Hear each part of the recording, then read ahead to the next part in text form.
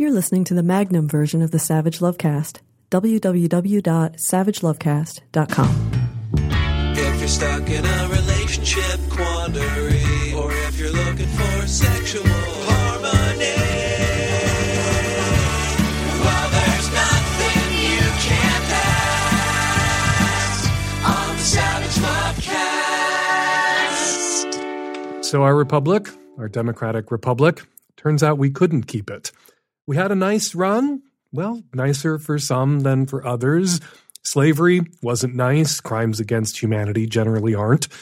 Jim Crow, not nice. Denying women the vote until 1920, that wasn't nice. The Chinese Exclusion Act, internment of Americans of Japanese descent and Japanese immigrants during the Second World War, not nice.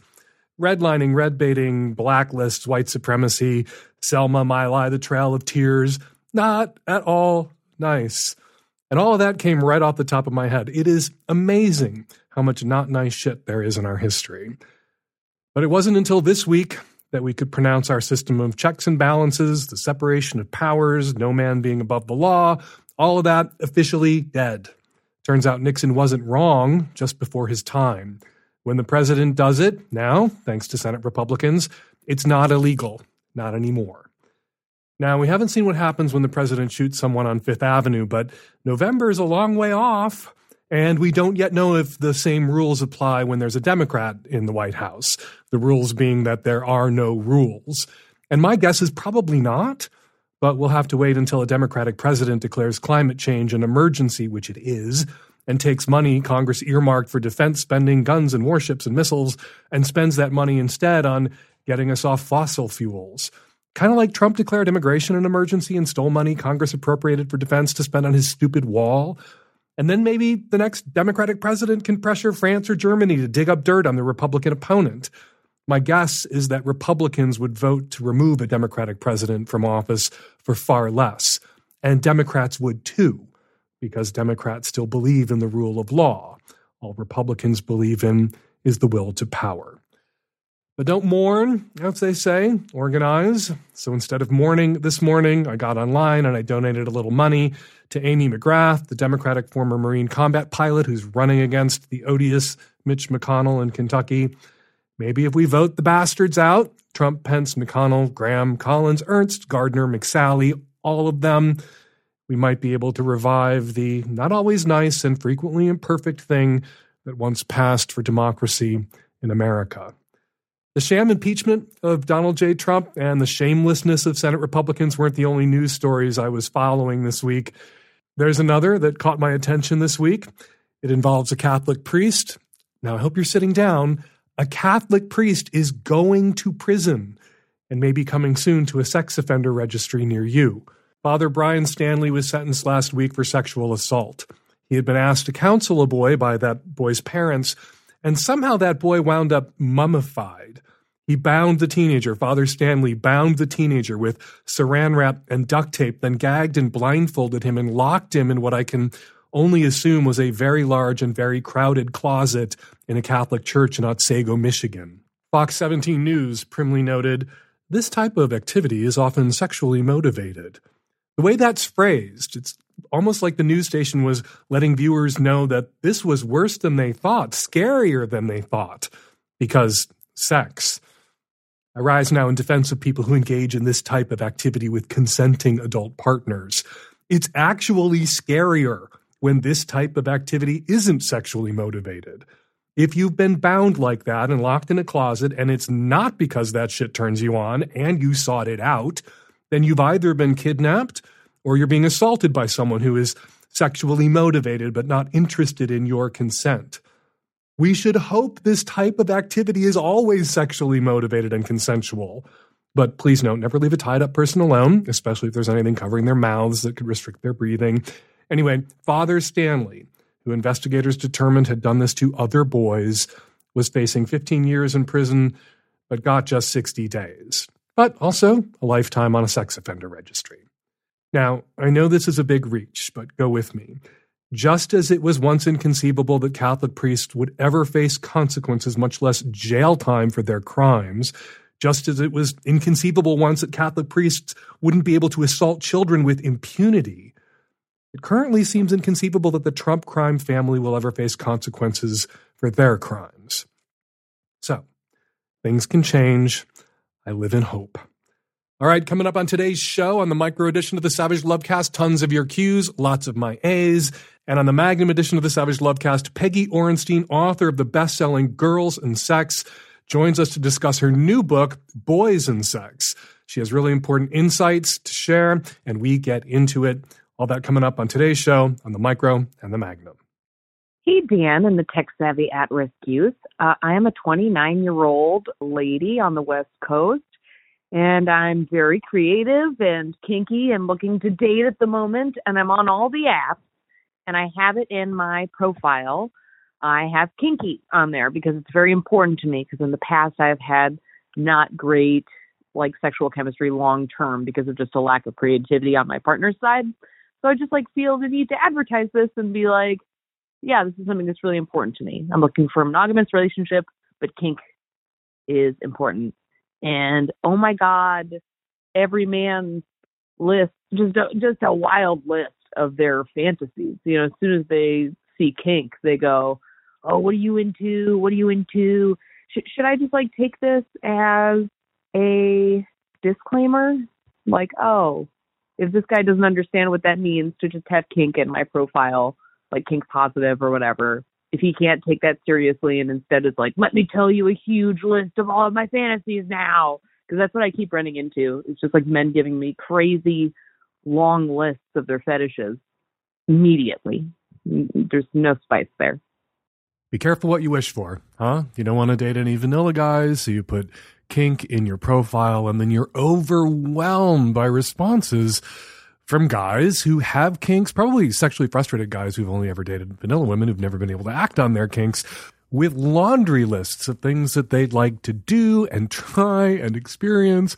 And what these guys are demonstrating in that moment is just poor judgment, low emotional IQ. They're getting out over their skis, but they're the guys that you want. They're the guys that you're seeking out. Non-vanilla guys. And a lot of those non-vanilla guys out there, again, have probably never been able to act on their fantasies. And then there's that supply and demand kink problem where there's a lot more men into whatever kink you might cite than women.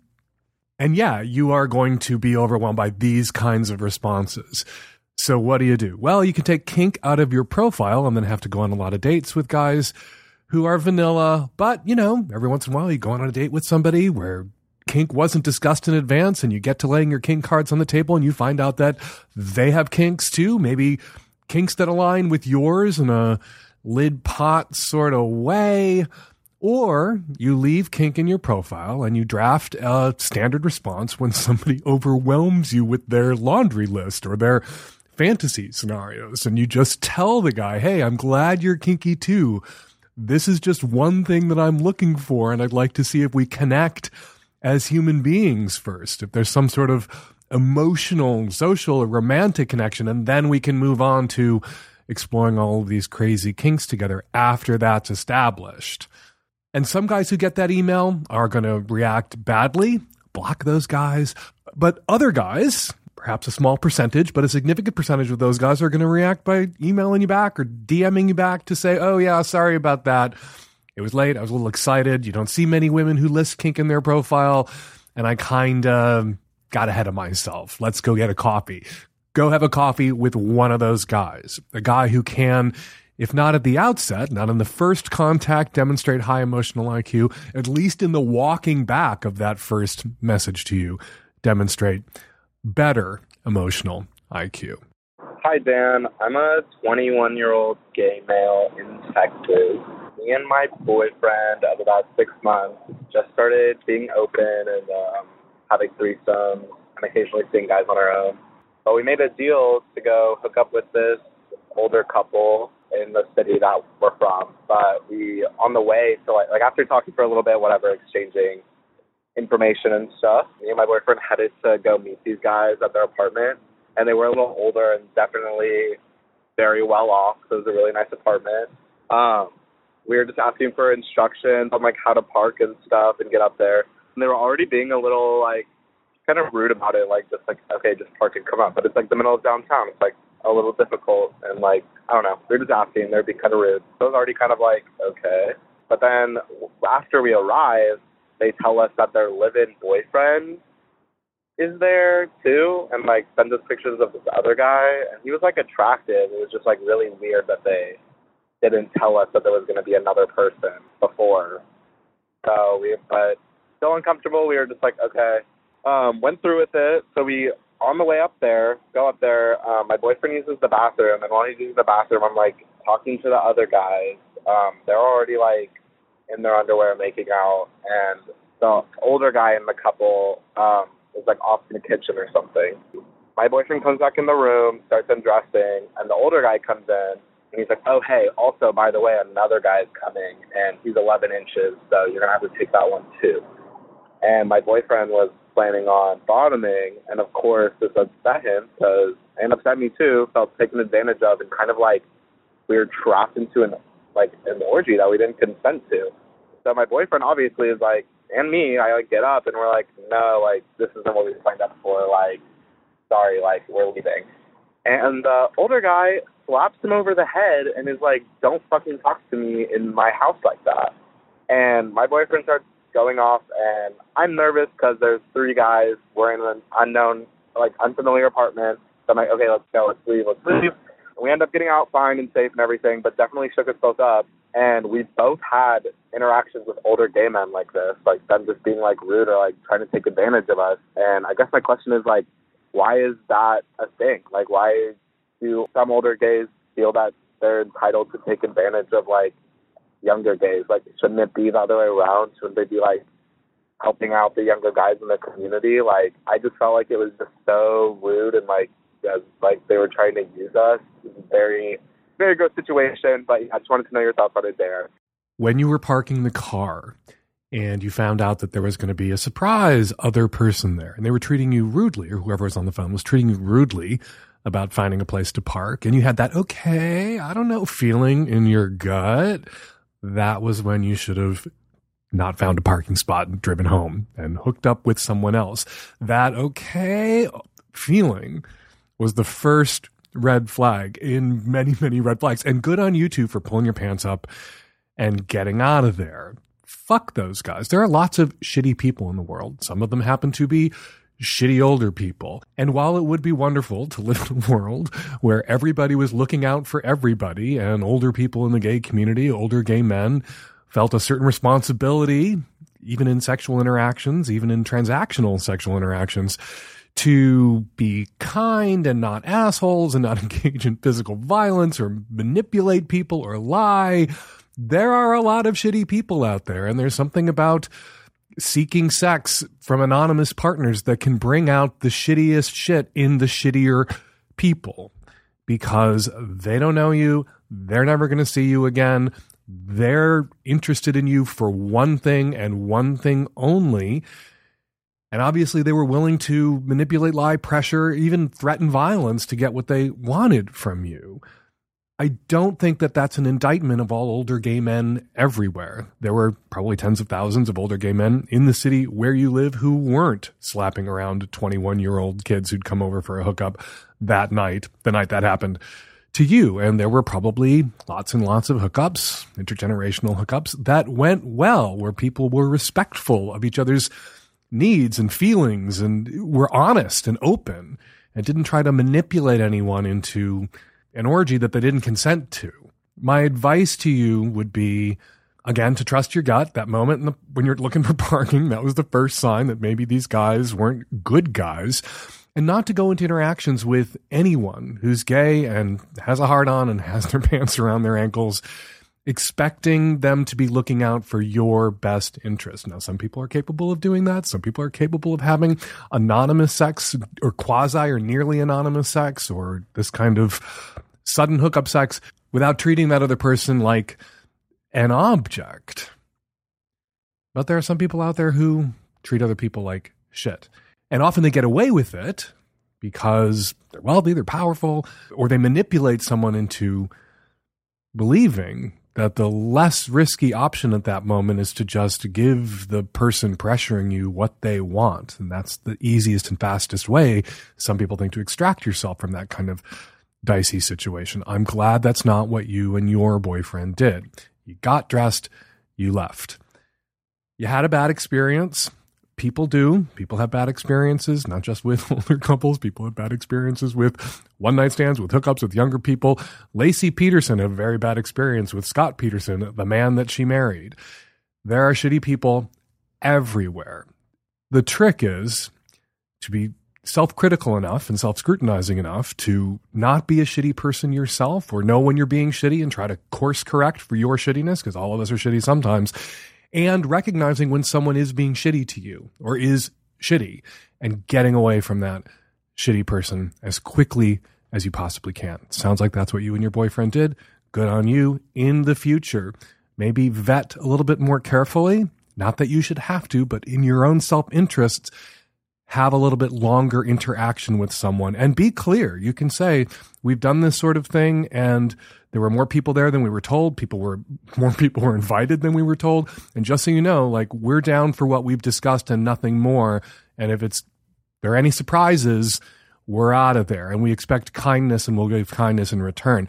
Throwing that out there can scare a shitty person off. Throwing that kind of demand out there, if somebody's planning to lure a couple of 22-year-olds or 21-year-olds into their apartment and then invite all of their shitty friends over, just hearing you assert that in advance, those people will ghost you. They will go silent because they know they can't take advantage of you in the way that they want to take advantage of someone. Really sorry this happened to you. Really sorry this happened to you and your boyfriend. Hey, Dan and the tech-savvy at-risk youth.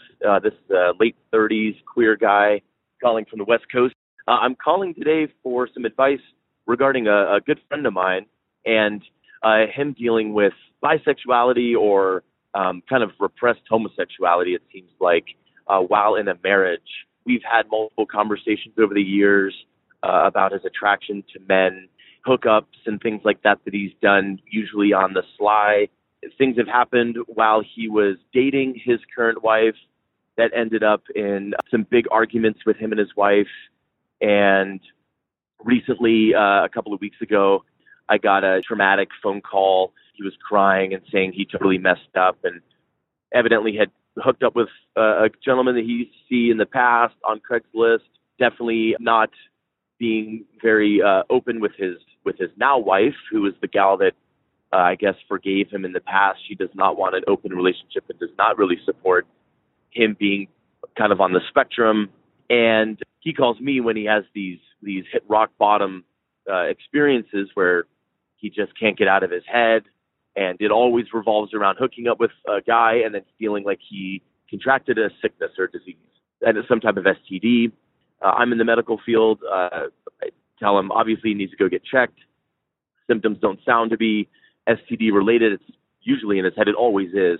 Then he has conversations with his wife, but doesn't really know how to have those. And I just think he's in a bad space. Just wondering what your advice would be to him. I think he needs either a straight conversation with his wife to have an open relationship, to make that compatible with their goals as a couple, or he needs to get a divorce. I remember years ago someone telling me they didn't accept my homosexuality. And I told them it wasn't a package on their fucking porch they needed to sign for. That whether they accepted my homosexuality or not was entirely irrelevant to my life and my homosexuality. Your friend's wife doesn't accept his bisexuality.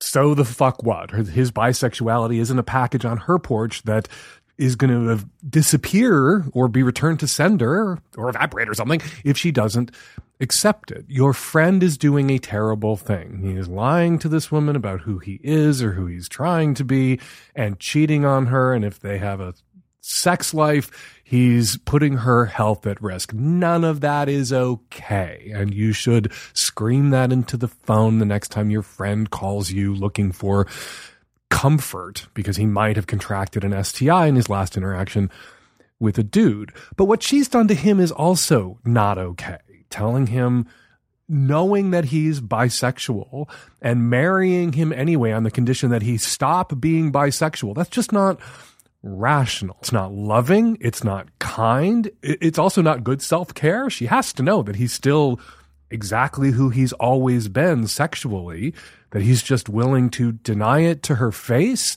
and struggle against his same-sex attractions to keep the peace at home. What she's doing is kind of shitty and manipulative, and what he's doing is deceitful and shitty. And, you want to say, oh, here's two people doing deceitful, shitty things and manipulative, shitty things. Maybe they deserve each other, and they don't deserve each other. They deserve to be freed from each other. So yes to telling your friend that he needs to ask for an honest, open relationship, which he's unlikely to get, given what we know about his relationship with the wife, or get a divorce. A divorce, I think, would be the better plan here. And, I've been in your position years ago at college where people would confide in me that they were gay, and they would do this big, I'm closeted and gay and so tortured routine, and expect me to sit there through every performance of how tortured they were. And eventually I would lose my patience and tell them to fucking come the fuck out already. And that this bullshit Hamlet routine, swanning around the stage with these really self-inflicted wounds, was tedious. That after a while, as an openly gay person, listening to this bullshit is just boring. And that's what you should tell him. I don't want to talk about this anymore. Go to the STI clinic when you're worried that you might have contracted an STI. Don't call me. I don't want to hear about it anymore. When you're ready to come out and live with some integrity and honesty, I am in your corner. I will be there for you. I'm still there for you as a friend. Want to go to the movies and not tell me about all the cock you've sucked in the last 2 weeks? Great, let's go to the movies. But I'm not here for this anymore. I am not here for this bullshit. Because in a way, you are enabling this. That he's running out and sucking dick, but then at least he thinks on some level he has the decency to feel terrible about it and guilty about it and paranoid about it. And those feelings, guilt, terror, paranoia, are more real to him and feel perhaps a bit more like penance if he can share them with someone. And he obviously can't share them with the wife, and the nurse at the STI clinic isn't going to listen to all this bullshit. So he's abusing your friendship. Tell him that stops now. And he should stop abusing his wife too. And she should stop abusing him. And they should get a fucking divorce. Hi, Dan. Late 30s, heterosexual female here. I have a question about parents. My dad is the host of the right-wing conservative Christian hate talk radio show, and that's been a source of great sorrow for me and great tension between us for many years. I just don't want to be in a relationship with someone who proclaims such hate and proud ignorance, much less someone who does it so publicly and for income. And it's not just his views about others. He actually treated me really terribly before my wedding. My husband is an atheist, and he's never apologized for his behavior or tried to make that right. But, we live thousands of miles apart, so the strong boundaries have kind of set themselves, and I've been really content with the relationship, surface though it is, that we have together. Recently, my father was diagnosed with a terminal illness and was given only a couple years to live. So I know you say that a relationship is the best bargaining chip we have with hateful family, but does the prognosis of death change anything? Do I need to set aside my absolute disgust and horror at what he claims about gay people, saying the Holocaust and horrors of the Nazi regime could only have been started and carried out by gay people? And his completely hypocritical and pathetic support for Trump? Should I set aside all of that? I mean, do I owe him, just as a human being, compassion and grace in his final years? My boundaries have always seemed to be framed by the question of how do my dad and I live in this world together? And I really just am kind of at a loss to know what to do now that he's dying. The other element is that my brother has strongly hinted that he thinks I'm being selfish or stubborn, and I know that my brother really wants us to be reconciled as a family. And so I feel pressure and guilt there too, and real concern because I really want to have a good relationship with my brother and his family long after this whole thing is over. So Dan, I would just love any advice you have for what I should do with my right-wing, hate Christian talk radio host father who is dying. Here's a fun fact before we get to your dilemma.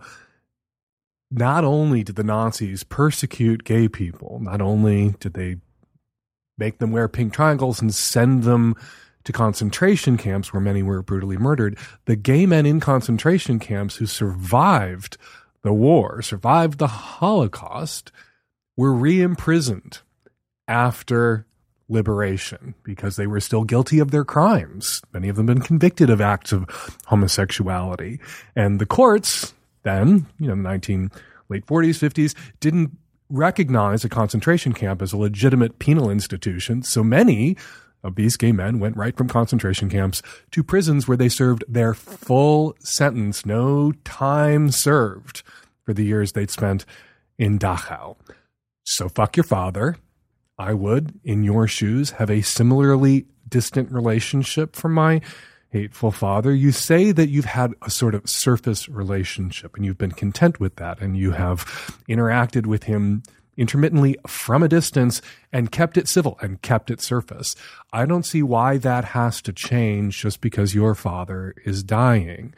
You're not going to do a deep dive with Dad on politics on his deathbed. And if he attempts to bring it up, if he wants to talk about gay people perpetrating the Holocaust, if he wants to talk about immigration, if he wants to say hateful anti-Semitic things, tell him you don't want to hear it and that you don't agree with him and never will. You can also have deathbed conversations with someone who has disappointed you where you forgive them, if it's in you, for the ways in which they wronged you. Sometimes people need to do that, not for the person dying, but for themselves, to let go of it, to let the anger die with the person that you're angry at. I would urge you to consider that. Not an obligation, just think about it.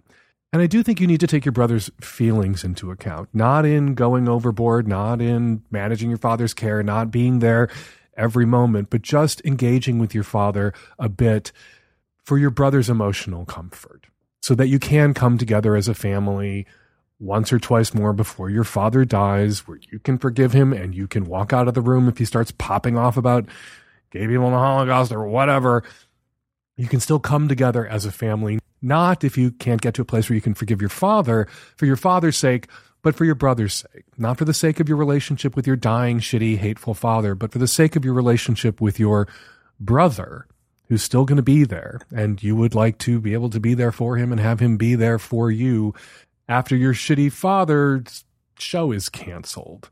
You're not betraying yourself or your beliefs if you go through the motions with your dad a little bit out of consideration for your brother's feelings. It's not a way of honoring your father, who he was, what he stood for, the shitty, horrible things he said. It's a way of honoring your brother and your relationship with your brother. Fake it till you make it to the funeral home. Hey, Dan, 28-year-old guy from Ontario calling about an ex-girlfriend of mine. I was dating this wonderful girl for 2.5 years. She was truly everything I could ask for. Great sex, really amazing person. But the problem arose when I moved away to go to law school. It was about 4 hours away from where I'm from. And within a couple of months of going to school, I got super overwhelmed with the workload. Didn't really see how I was going to be able to do the long distance for 3 years and balance it all. Thought I was doing everyone a favor, and I broke up with her.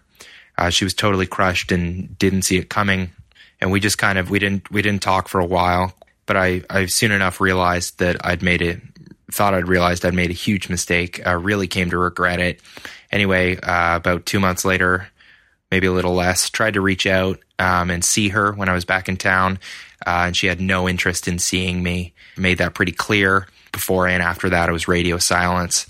At the prompting of my therapist, I then wrote her a letter a couple months later, and she actually sent me back the letter with edits, pointing out how I'd basically only talked about myself in it, which was totally valid. Anyway, it's now been a year or just over a year, and I really can't get over it. And it's twofold. The first thing is, I do think I made a mistake. I think I got overwhelmed and I jumped ship way too early.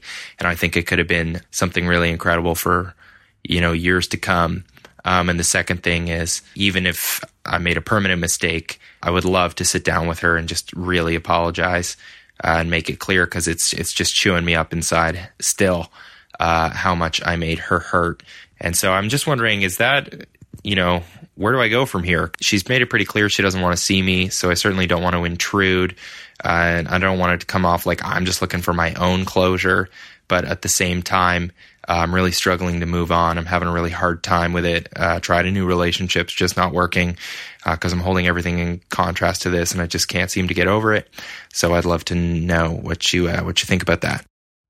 You know how you sometimes have to take no for an answer?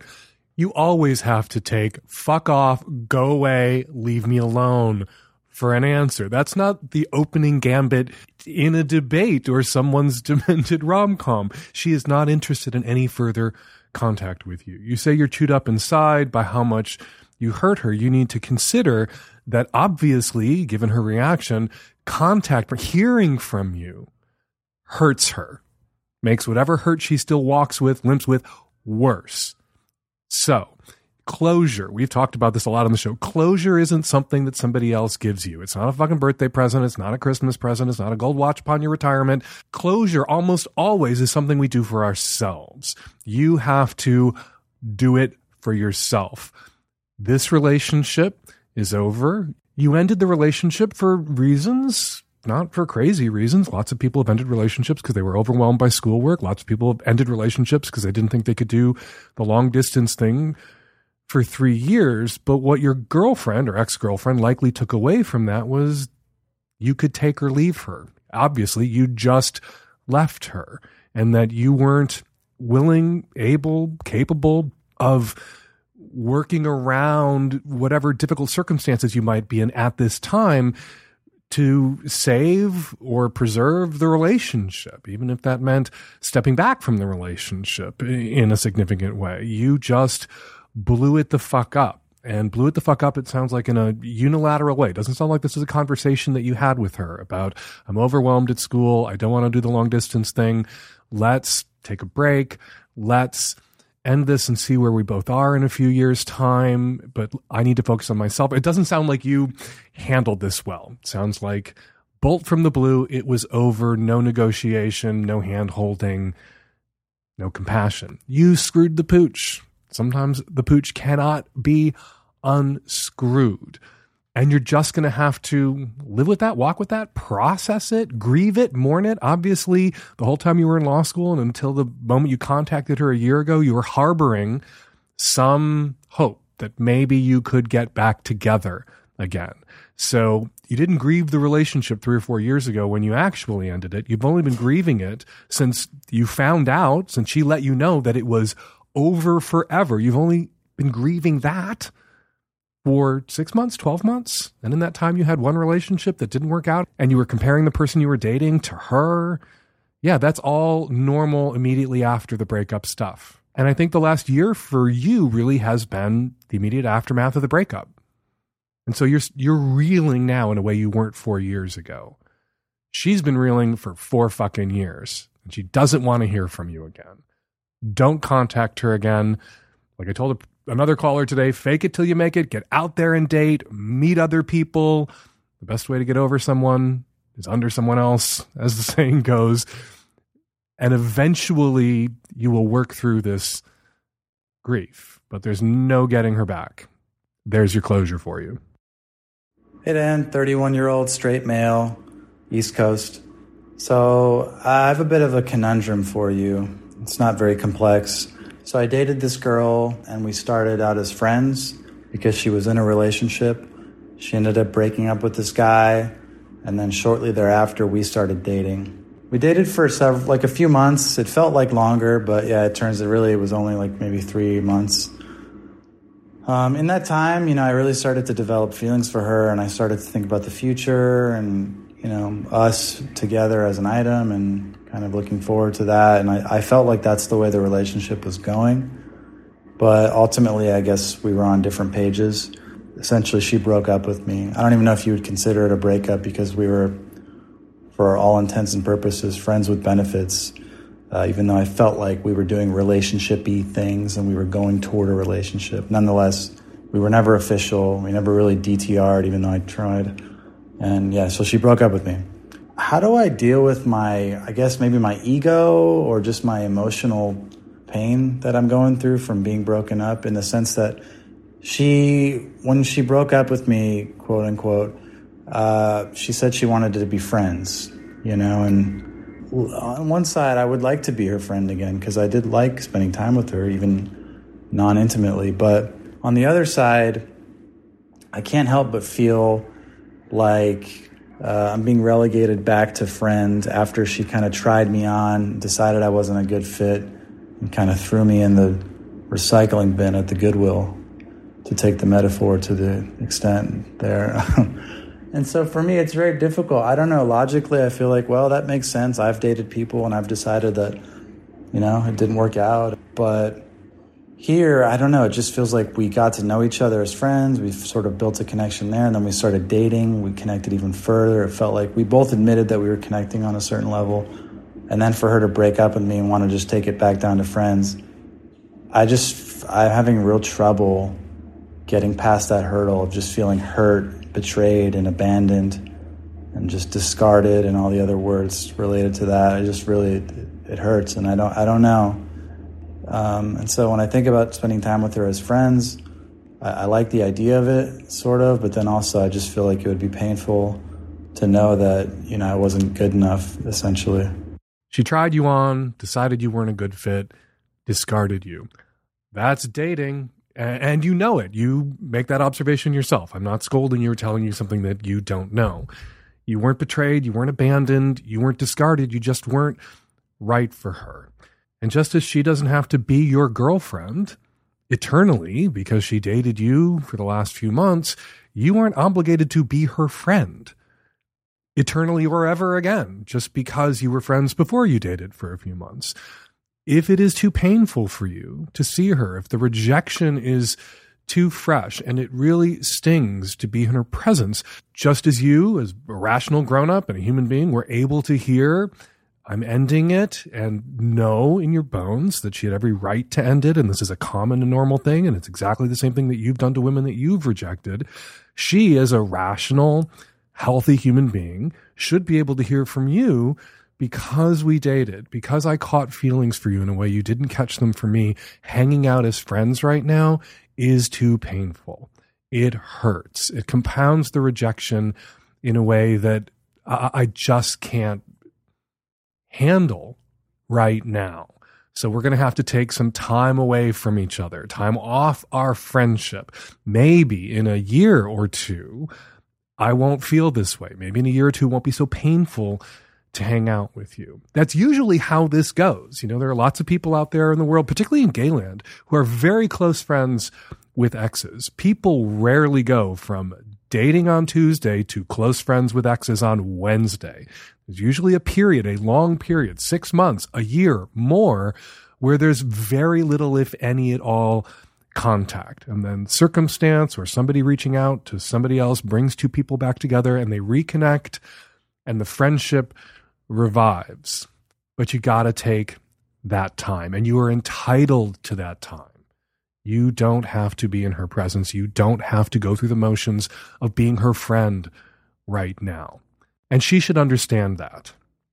And if she doesn't understand that, maybe you don't want to be her friend ever again at all. Anyway, we're going to take a quick break from your calls to speak with Peggy Orenstein, New York Times bestselling author of Girls and Sex and Cinderella Ate My Daughter, contributing writer for the New York Times Magazine and AFAR Magazine, published in Washington Post, Slate, New York, The Atlantic, New Yorker, among other publications, and has contributed commentary to NPR's All Things Considered, past guest on the Savage Lovecast, which may be her most significant gong of all, and author of the new book, Boys and Sex.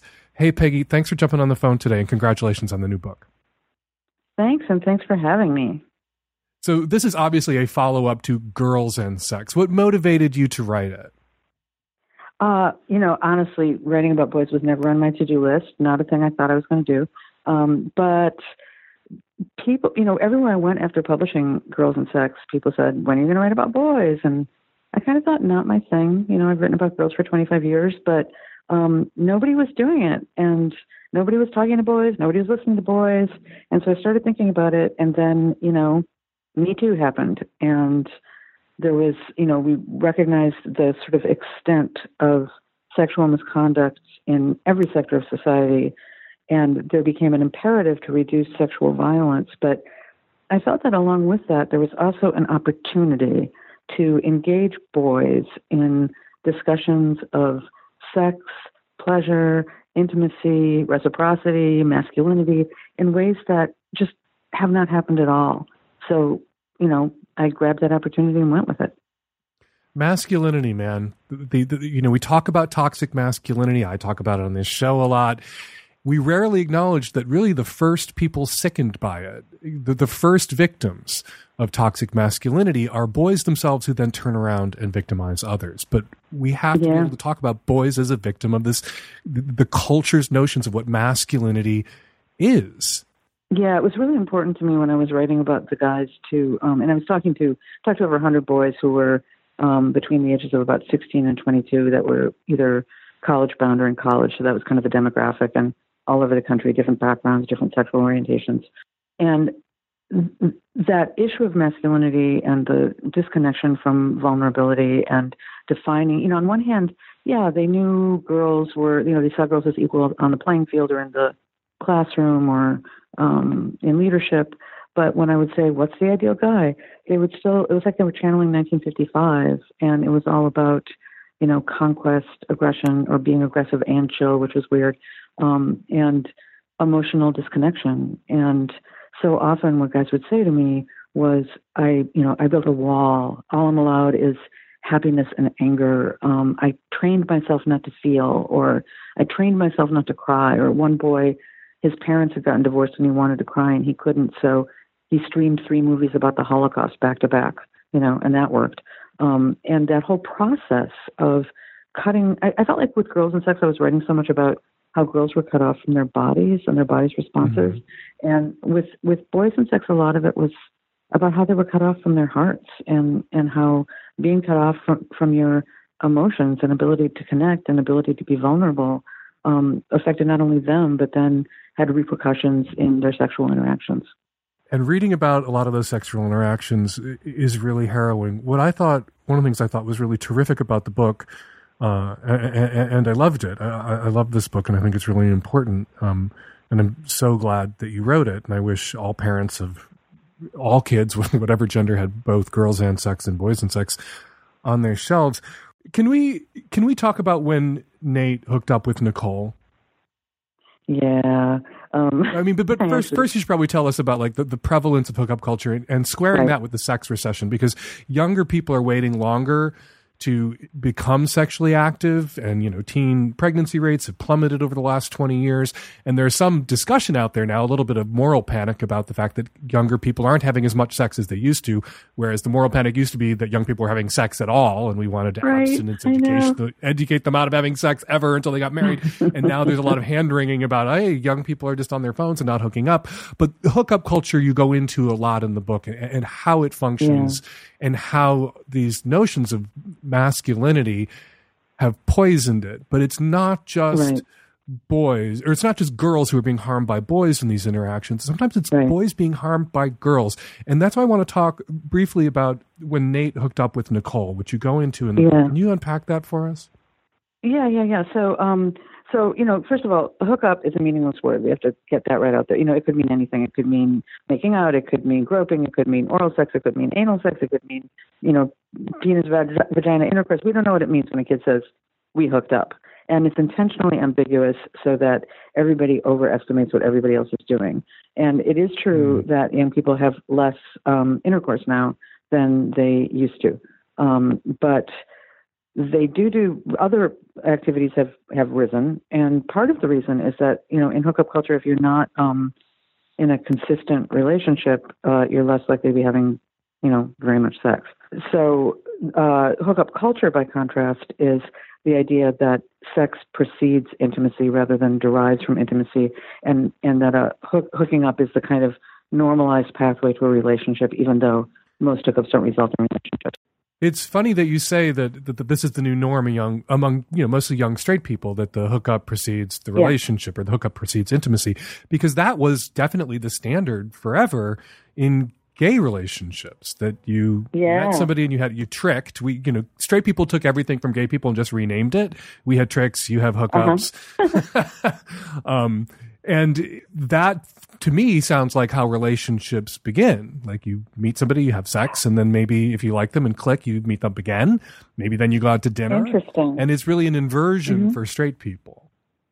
Yeah. And the other thing about hookup culture that maybe is different, and I don't know, you'll have to tell me, but is that the precondition is being hammered.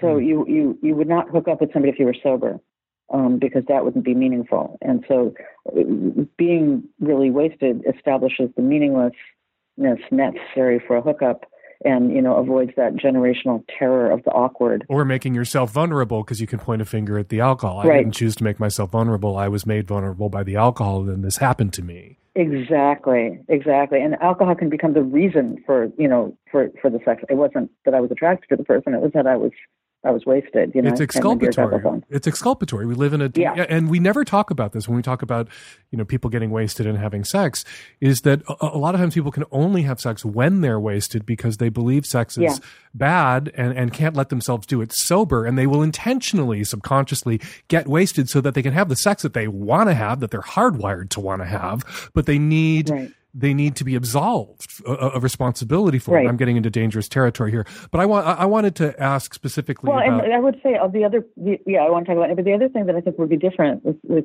a gay trick and a hetero hookup is the way pleasure works within them. Wouldn't you think? Oh yeah. That hookup. What guys would say to me all the time was, they just didn't care if the girl came. They would say, it's bad, but that's not what it's there for. It's there for the story. The hookup is about the story that you're bringing back to your friends. And so it can be a kind of adversarial, and this will lead us to Nate and Nicole. It's kind of an adversarial situation, and you're supposed to actually be less friendly afterwards. And so much of it, what Nate said, Nate is a 16-year-old boy who was part of his scene in his school, and he said hookups are really about they're there to impress your guys. And, right. And you're doing it, the girl's there as a means to get off and to brag, but, it's really about impressing your guys. And so maybe you're going to be a little dominant, maybe you're going to push because you're trying to get that story to bring back to your friends. And the Nate Nicole story proves, or demonstrates, is it's not just guys who emerge from these encounters with a story to tell that then can wind up slut shaming the girl involved, that you document that it's but also often the boy. Yeah. Boys who stories are told about the boys by the girls that, at least in Nate's case, really harmed him. Really hurt him. Yeah. So, and it meant that, so Nate, he has this bad hookup or awkward hookup, and the girl goes and starts telling everybody, because it turns out that he's kind of lower status socially than she is. She's a senior, he's a sophomore, and she suddenly realized that it was embarrassing that she hooked up with him. And so she starts telling everybody about how bad he was and how his nails were ragged, and he is devastated and shamed, and it gets all around the school that he's inexperienced and bad at sex, and they didn't have intercourse. They just had manual sex, and it really hurts him. It hurts his reputation, and it hurts his self-esteem, much the way that it would a girl. It slut-shamed a girl. And slut-shaming is about girls aren't supposed to want sex. And this is a kind of mastery shaming, because boys are supposed to be innately good at it. They're supposed to be experienced. That's what he would say, is that guys are supposed to be experienced.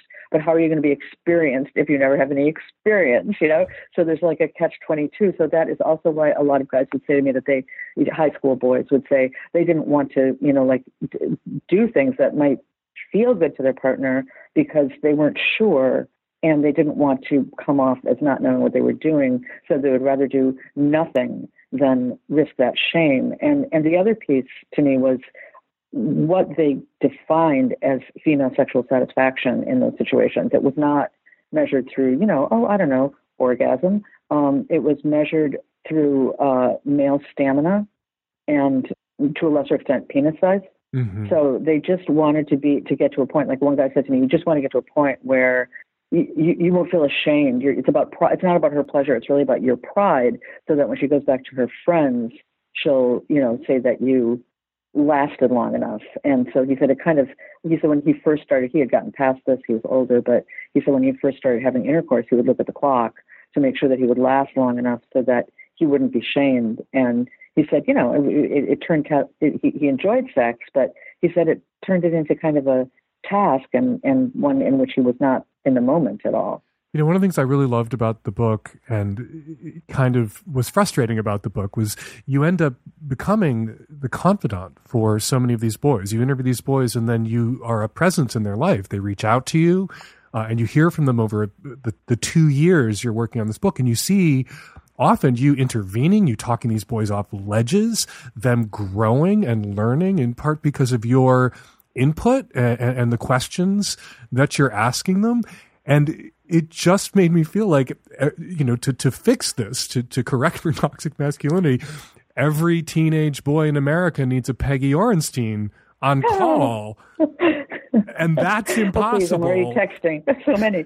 No, but it's not. I mean, I think that's the great hope of it, really, is that I would have these conversations with the guys. And even when it wasn't like, you know, that they had an ongoing interaction, when we would just talk once or twice, they would always say, wow, it was really therapeutic, or I never told anybody that, or that made me think about things in a different way.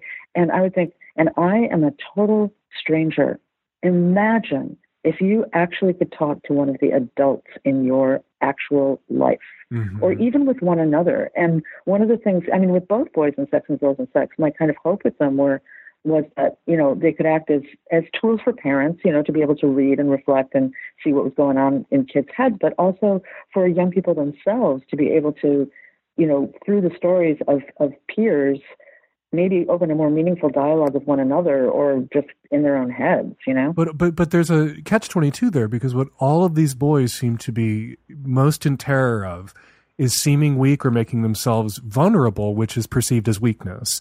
And yet to have the kinds of conversations that they have with you, which they need to be having with each other or need to be having with an adult in their life, they have to make themselves vulnerable or risk making themselves vulnerable, which at least with peers also incurs the risk of making yourself a target.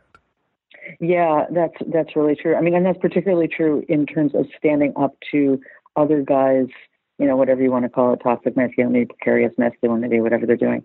So in one case, one of the guys, this boy Cole, was telling me about trying to stand up in the locker room to an older high school student who was saying some, you know, shitty thing about women. I don't remember what it was. And he and a friend tried to stand up, and they got mocked and targeted. And so he stopped, and his friend kept trying. And he said he watched while his friend became less liked, while he lost social capital. And he said, you know, and I'm sitting here with buckets of it and not spending it. And I don't want to have to choose between my dignity and being part of the team. But, you know, how do I make it so I don't have to choose? So I think that, you know, part of the answer there is that they need a lot more from slightly older guys and much older guys in terms of breaking down some of those walls and role modeling and having discussion. And that's not an easy ask, but I think it's, you know, the one we have to make. Can we talk about porn really quickly? Yeah. Porn seems to be, you know, I like what Cindy Gallup has to say about porn, that she's pro-sex, pro-porn, pro-knowing the difference. And you write about it and document that it's that the later someone starts watching porn, the likelier they are to know the differknow between sex. Yeah. Because they've had experience probably by then. Right. And they have a frame of reference. Nothing else, you know. They're not just, you know, sitting in front of a computer. Context. Right. Yeah.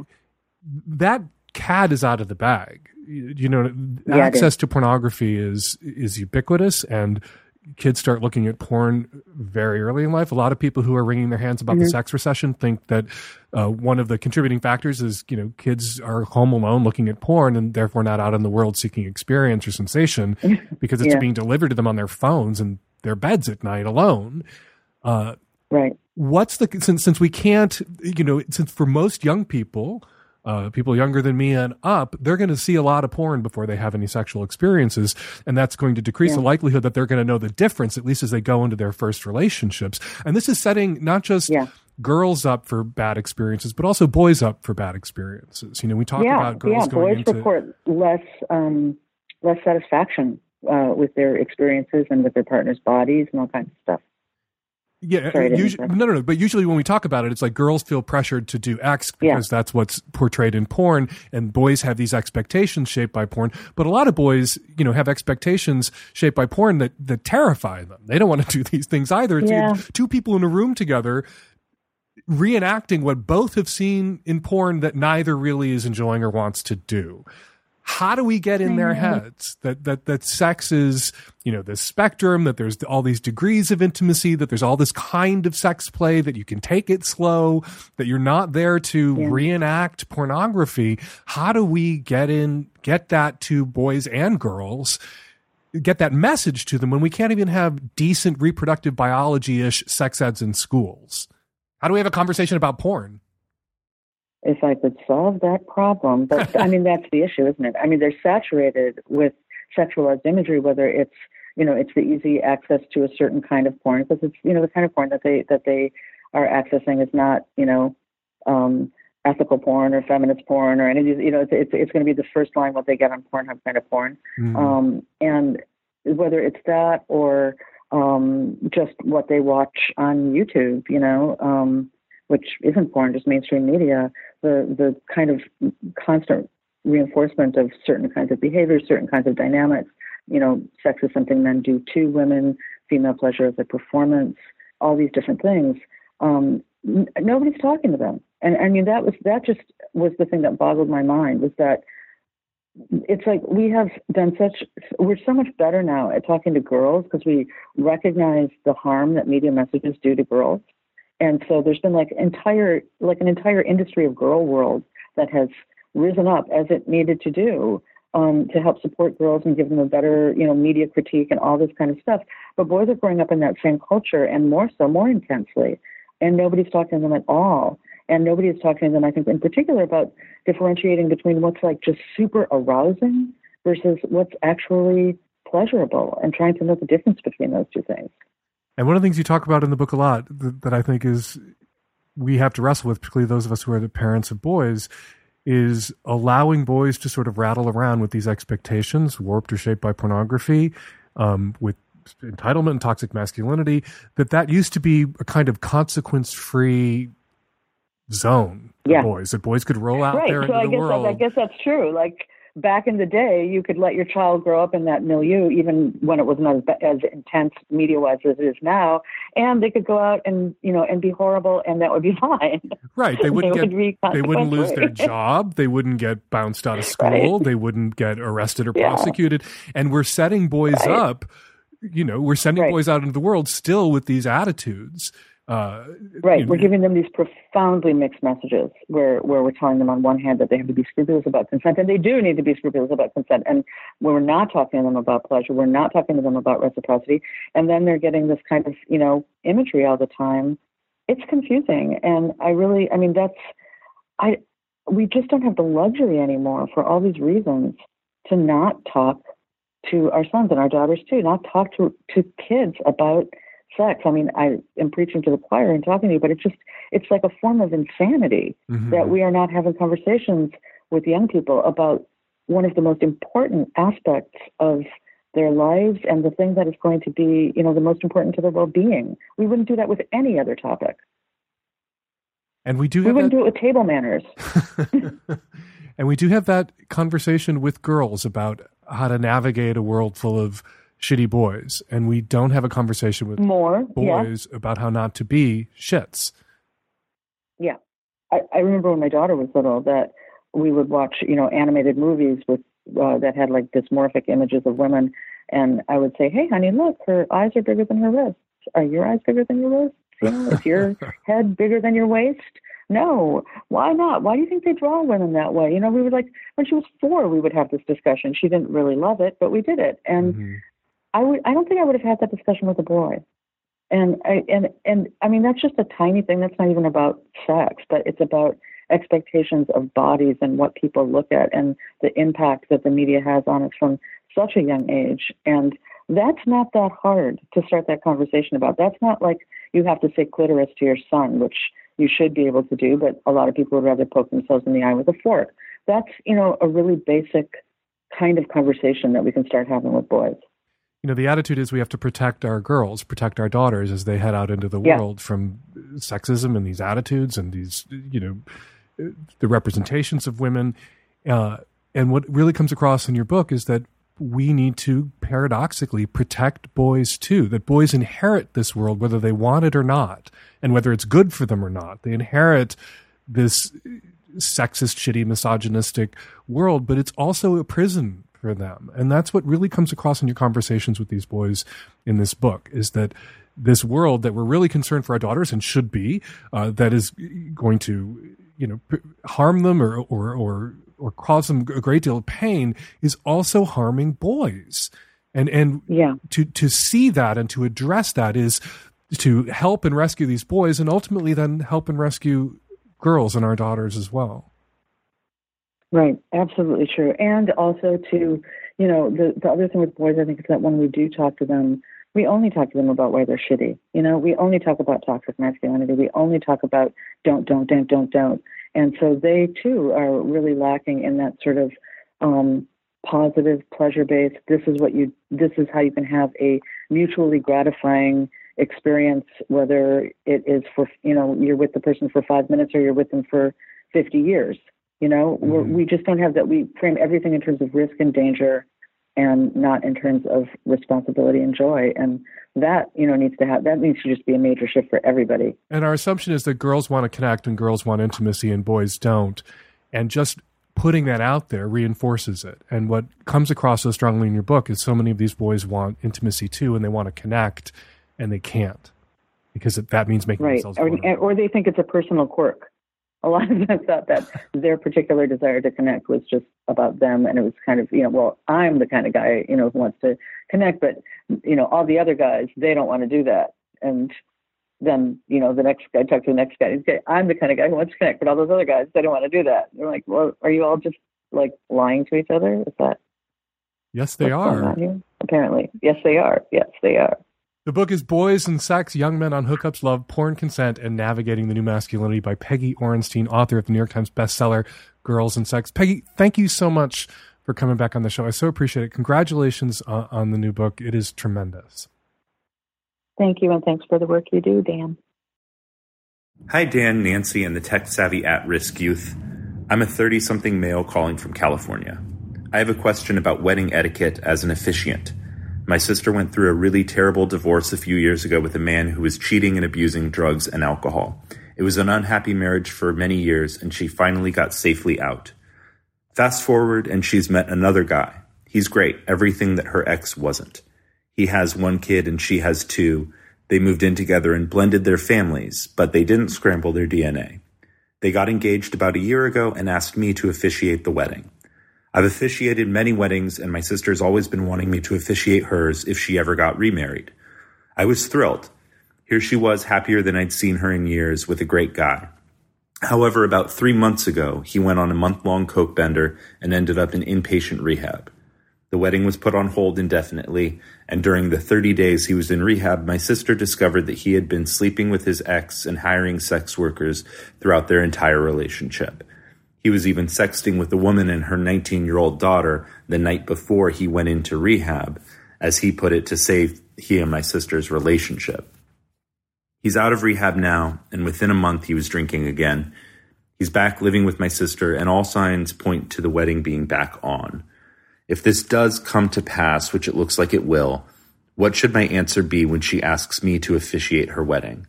I don't think I can do it in good conscience because, frankly, his lies were so great and so well hidden from everyone in his life that I don't trust him. And I don't trust him not to cause my sister even more pain down the line. It doesn't feel right to me as an officiant if I don't believe the 2 people should get married to get up and bless their union.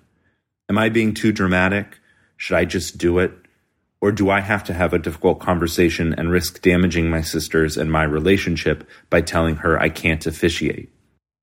So your sister got out of one terrible relationship with a lying asshole who had substance abuse problems and finds herself in what appeared at first, even to outsiders, to be a wonderful relationship, but turned out to be another relationship with a lying asshole with a drug and alcohol problem. Your sister, after he got out of rehab, should have had his bags packed and sitting on the porch waiting for him. God, I ache for his poor kid in this recently blended family. But she shouldn't marry this guy. And if she goes ahead with this wedding and marries this guy, you're under no obligation to officiate. And you should, you're going to have to tell your sister you're not going to do it. But you should risk having that conversation with your sister. That is often the price that we pay as siblings. It's often the price we pay as friends to level with someone, to level with a sibling, to level with a really close friend when they're about to do something really dumb, marry somebody really dumb, scramble their DNA together with somebody really dumb. You have to take that risk of speaking your piece one time. You speak your piece. You tell them what you think and how you feel. You ask them what they're thinking. You ask them what they're feeling.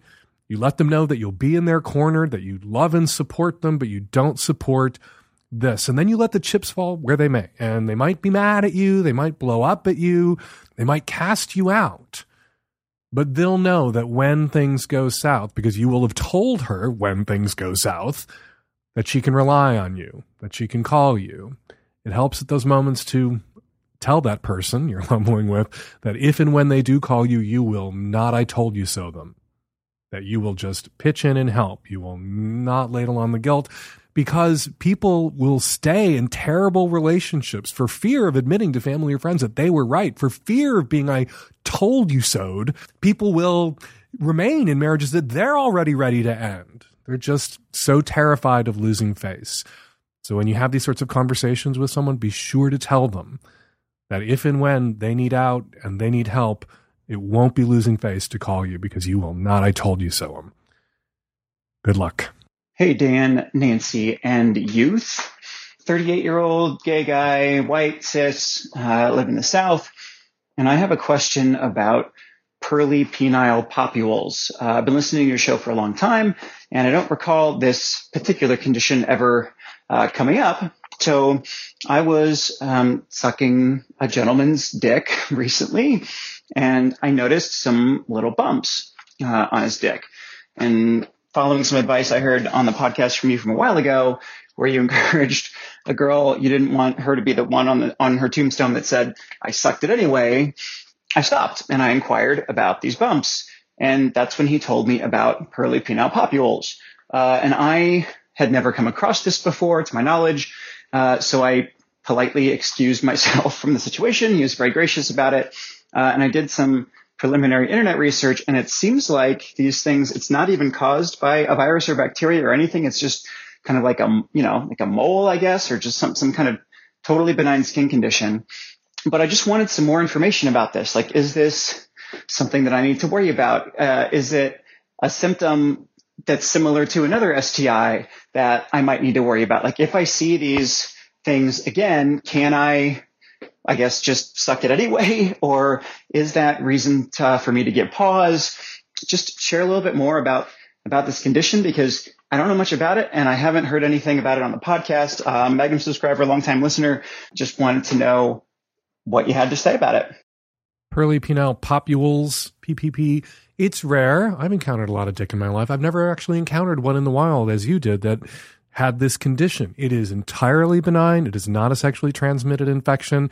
It's basically a kind of ridge or row of skin tags, usually around the glands of the penis, around the base of the glands of the penis, around the corona of the head. And because people are so attuned to things like herpes or HPV, warts, people freak out when they encounter someone who has this entirely benign condition. It was fine for you to inquire, to ask about it. It sounds like you were reassured by his answer. And anybody who encounters someone who has this condition, just fucking Google it, and you will see that when they tell you that it's not sexually transmitted, they don't have a sexually transmitted infection, or this isn't evidence of a sexually transmitted infection, they aren't lying. It's just a couple of rows of skin tags in a unique spot. In a way, ribbed for your pleasure. People used to buy condoms with these kinds of bumps and ridges on them on purpose to allegedly enhance the penetratee's experience. And with someone with PPP, you get those enhanced for your pleasure ridges and bumps for free without having to put 2 quarters into a vending machine in a truck stop restroom. Hi, Dan. We just had a quick question for you. It's something I wanted to get your opinion on. You know, we've all heard the term, I'm not going to take no for an answer. And in the old days, it used to be something that somebody would say when they're asking a guy, usually ask a woman out and trying to be cute and saying, "I won't take no for an answer." But my question is, Do you think this is a phrase that should be, gotten rid of in this day and age because it's seems to be like a gateway to rape? What do you think? I rarely hear this expression used or a reference to this expression being used in the context of a man asking a woman out on a date and refusing to take no for an answer, and that being kind of gateway to rapey. Usually it's in the context of buying a used car or making a real estate deal or signing a lease. And yeah, we should probably err on the side of eliminating the expression or the retort, I won't take no for an answer, from the language, but I don't think it's contributing in a significant way to rape culture. But yeah, let's err on the side of not using that expression, whether we're car dealers or dudes asking girls out on dates. Hi, Dan. I was just calling with a question about polyamory. My fiance and I have been together for about 3 years, and we're getting married in June. And we're polyamorous, so I date, and I'm bisexual, so I date guys and girls. And one of the conditions I typically have when I start seeing someone is I do like them to understand that at some point, if it's going on for a while and I really like them, I would like them to meet my fiance. This hasn't seemed to be a problem at all with the girls. In fact, one of the girls who it just didn't work out with is now my fiance's best friend, and they go play pool like once a week. But the guys just are not okay with it. Either they say they're okay with it, and then they meet him and they seem to get really in their head about it and end it, or they just straight up say, I'm not okay with that. And I don't know if it's because guys are more territorial or whatever. So I guess my question is this a reasonable thing for me to expect? I like to go hang out in large groups of people on Fridays or Saturdays and go to a bar and whatever, and I don't really want to pick between like my fiance and my boyfriend if I'm just going out in a platonic setting. I want everyone to be able to just get along. Let me know if this is kind of something I should just abandon at this point, or if this is a reasonable ask. Not only is it a perfectly reasonable ask, it's a perfectly legitimate condition to impose on the other guys that you date or sleep with, that you have a fiance, that he wants to know and meet your other partners. You like to hang out in big groups, and you don't want to have to pick between your fiance and, if this person becomes your boyfriend. So you're only interested in dating guys who don't have this toxic masculinity, whatever, competitive shit, where they want to be able to suspend their disbelief and tell themselves that their dick is your only dick, or the only dick you're ever sitting on. Sort of a fantasy one dick world that they want to live in. You're not going to let them live in that world. You have more than one dick in your life, and you want those dicks to be able to hang out together. So just make it a condition, and guys will have to get over it. And guys who have this hang up about, wishing they were the only dick will have to sort of face that down and work through it. And maybe meeting your fiance can help them work through that. Or if they can't work through it, if they meet your fiance and they're a tense, anxious, aggro asshole when they meet your fiance, then you get rid of them. But then you won't be wasting any time on a guy who might be able to work through it or get over it or not have a problem with it, because you will be weeding those guys out of your life. If you want to date me, I have a fiance. He is a dude with a dick. You are going to have to interact with him. I'm not having a boyfriend that can't be in the same room with my fiance, or a fiance that can't be in the same room with my boyfriend. That's the condition of getting into my pussy. Take it or leave it. All right, before we get to your response calls, let's read your tweets. Soch in Pence tweets, someday I hope to give people advice as gently and humorously as Dan Savage does on the Savage Lovecast, but in my case, without the ads for MeUndies or Talkspace, which is not to understate the importance of therapy and comfortable underwear. At Fesshole tweeted, I love my wife and she loves me but refuses to have sex. Suggested counseling, but she refuses because she's just gone off sex. I don't want to divorce her because I still love her, but do I cheat? She's against opening the relationship too. To which at Rosa Eaton responded on Twitter, listen to Dan Savage's Savage Lovecast. He would tell you that she is holding you hostage. Esther Perel would say that the victim of the affair is not always the victim of the marriage. Her podcast, Where Should We Begin, would help you too. Esther's books and her podcasts, I recommend them all the time, so I am definitely seconding that advice. I would add, of course, that the original tweeter, Fesshole, should do what he needs to do to stay married and stay sane, and since his wife isn't interested in sex, he's not cheating her out of anything she wants, which means it's not really cheating.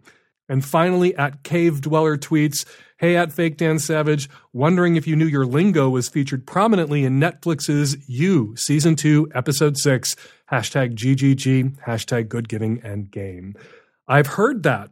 People have sent me clips, and I have tried to get through enough of You to actually see the scene that not only features GGG, but Penn Badgley in bondage, but I just can't watch shows, fictional, documentaries, anything about serial killers. Instead, I'm watching Season 3 of The Crown right now, which also features some marital advice, Queen Elizabeth to Princess Margaret, about how you gotta do what you need to do to stay married and stay sane. People have told me about that. Looking forward to seeing that moment myself. All right, if you want me to maybe read your tweet about the Savage Lovecast on an upcoming episode, be sure to use the hashtag SavageLovecast. And now your response calls. Hi guys, this is a response call. Just want to say that I've been listening to the Savage Lovecast for a long time now, and out of all the calls I've heard and all the kinky shit and all the weird and horrible things that people do to each other, the most disturbing thing I have ever heard was the man whose girlfriend had a threesome with his daughter and her boyfriend, and the guy thought it was fine. What the fuck? I mean, what the fuck? What the fuck? Hi, Dan. I'm calling about the Findom question in episode 692. I think everything that you said was really fantastic. It all definitely applies. But I think I got the impression that this caller may not have ever had a negotiation conversation with her kink partner. Or if they did, maybe it was too early for her to know where some of her limits were. So if I might suggest that they sit down and have a negotiation conversation outside of the world of the kink, but just in kind of a vanilla setting between the two of them, and have a real, head-to-head on what he wants, where her limits are, and how they can achieve this together, they might find a little more harmony in their kink life. Hi, Dan, Nancy, and the tech-savvy at-risk youth. I was just calling with a comment about the opening rant on episode 692. If I had $1 for every time I read a comment online or hear someone say that they're tired of having the gay agenda or gay stuff, whatever, shoved down their throat, I'd have a lot of dollars. All right, we're going to leave it there. 206-302-2064 is the number to call with your questions or comments. Please do try to keep it under 3 minutes, or you can record it yourself on your phone using your voicemail app and then send it to voicemail@savagelovecast.com. My Dirty Little Porn Film Festival is coming to a town near you soon. Next stop for Hump, Miami, Oakland, Los Angeles. Head to humpfilmfest.com to get your tickets now. Follow me on Twitter @FakeDanSavage. Follow Peggy Orenstein on Twitter @Peggy Orenstein. And Valentine's Day is coming up, and if you are dating or fucking or friends with benefiting a Savage Lovecast listener who's only got the micro, not the magnum, you can gift them the magnum at SavageLovecast.com for Valentine's Day. The Savage Lovecast is produced every week by Nancy Hartunian, and me and the tech-savvy at-risk youth and Nancy will all be back at you next week with an installment of the Savage Lovecast. Thanks for downloading.